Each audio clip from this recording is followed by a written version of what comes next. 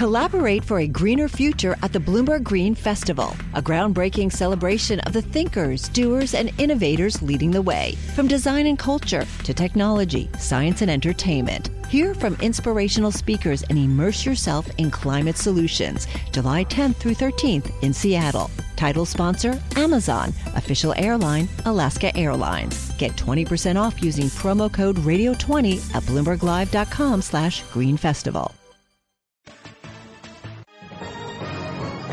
Global business news 24 hours a day at Bloomberg.com, the Radio Plus mobile app, and on your radio. This is a Bloomberg Business Flash. From Bloomberg World Headquarters, I'm Charlie Pellet. Stocks are trading at the best level or close to the best level of the day. This update is brought to you by Hartford Funds Human-Centric Investing Insight number 10.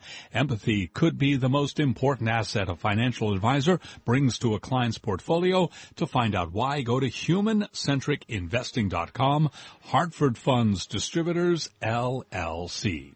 UK citizens are today voting in a referendum on the country's membership of the European Union. UK law prevents us from reporting on voting or discussion and analysis of referendum issues while polls are open, but we will be following all the action as the results come in across a day of special coverage.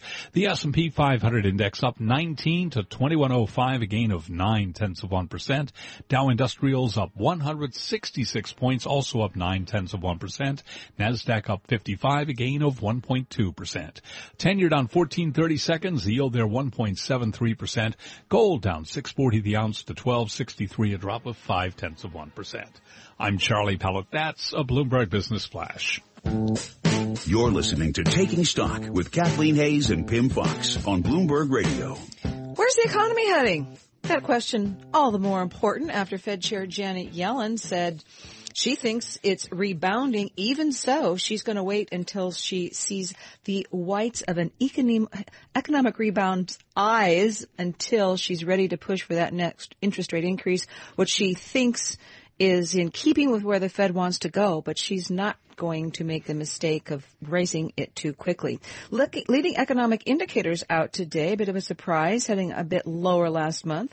Ken Goldstein joins us now, economist with the Conference Board, to look at the latest LEI, Leading Economic Indicators Index, and if it will give Janet Yellen any more pause on rates. Ken, welcome back. Thank you. So what do we see in the LEI? What we see is what we saw last month and the month before, and very likely next month and the month after that, and that is an economy. It's not losing steam, but it's not picking up steam, so we just continue to muddle along. That's what the coincident economic index, the number that tells us where we are right now, that's what it's telling us, and the lead is telling us, if you look not just at the last month, but the last few months, this is just continuing to be a muddle through this summer. Ken, I'm wondering if we could get into details and tell us about initial claims for unemployment and what that did to the results. Without that, this probably would have been a flat month. But because of the drop in claims, we actually have a 0.2% decline in the leading economic index. So their claims are sort of bouncing a little bit, but bouncing at a very low level. So, whether it bounces up this month or bounces down last month, there's no sign there that the labor market is beginning to lose steam. Yes, employment is beginning to moderate. And part of that is because at 4.7% unemployment rate, that pool out there is starting to thin.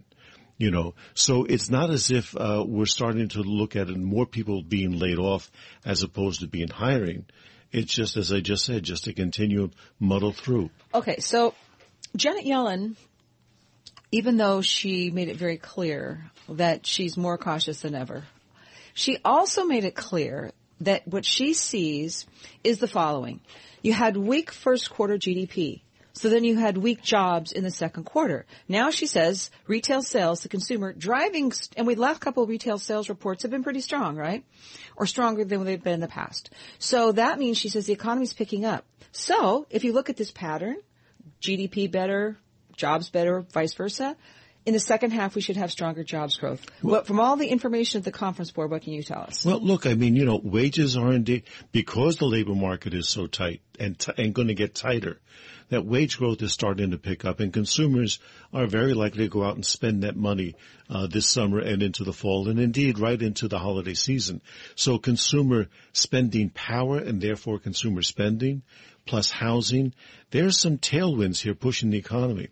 But the industrial sector of the economy, the trade part of the economy, they've been in weak position, and they're not really moving in. In fact, with the very weak profit growth in all of this, we've got this mix of some strong headwinds, strong tailwinds. That's why we're stuck in this kind of muddle through, and likely to stay in a muddle through the summer and into the fall months. I wonder if you could give us your thoughts on GDP for the second quarter. What does this tell you about GDP performance and maybe even for the rest of the year? Rest of the year, probably close to 2%, maybe a little bit more, a little bit less, and indeed, not just for the second half of this year, even into the first half of next year. So in other words, it's not weakening down to 1.5, but it's not picking up to 2.5. Obviously, if it were to pick up because of wages and because of housing, then you'll see more Fed action. So if it's only going to be 2% or a little bit less, that doesn't sound like much of a pickup to me, although that would be a pickup from the first quarter, right? What have we ended up with? Still something under 1%. Under 1%. Second quarter, which is now almost over, is going to come in close to 2%, stay there in the third, fourth, first, second. So so I would take the other side then. Why does the Fed need to even move on rates at all, at least when it comes to the economy, at least when it comes to overheating or too much inflation? See, that's not an argument per se about where the economy is or where it's headed near term.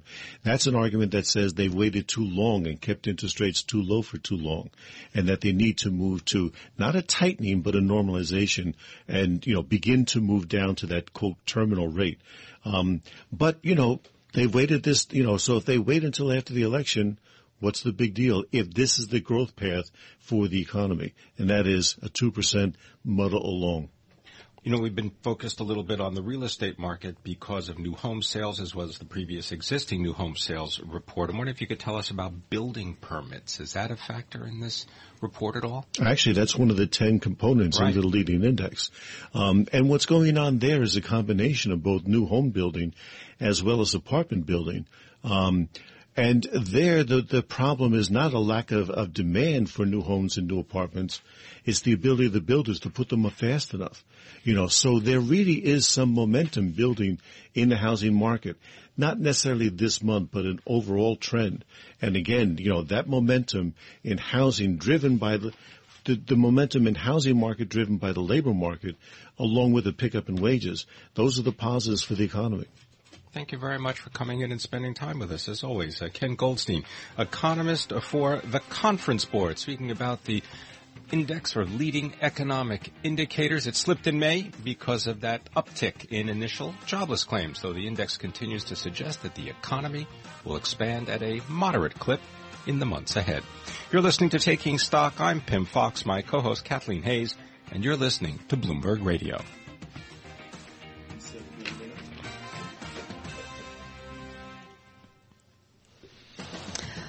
A collection of luxury 5-star hotels expanding their footprint into Brussels, into Dubai, and more. Coming up on Bloomberg Radio. Collaborate for a greener future at the Bloomberg Green Festival, a groundbreaking celebration of the thinkers, doers, and innovators leading the way. From design and culture to technology, science, and entertainment. Hear from inspirational speakers and immerse yourself in climate solutions. July 10th through 13th in Seattle. Title sponsor, Amazon. Official airline, Alaska Airlines. Get 20% off using promo code radio20 at BloombergLive.com/Green Festival.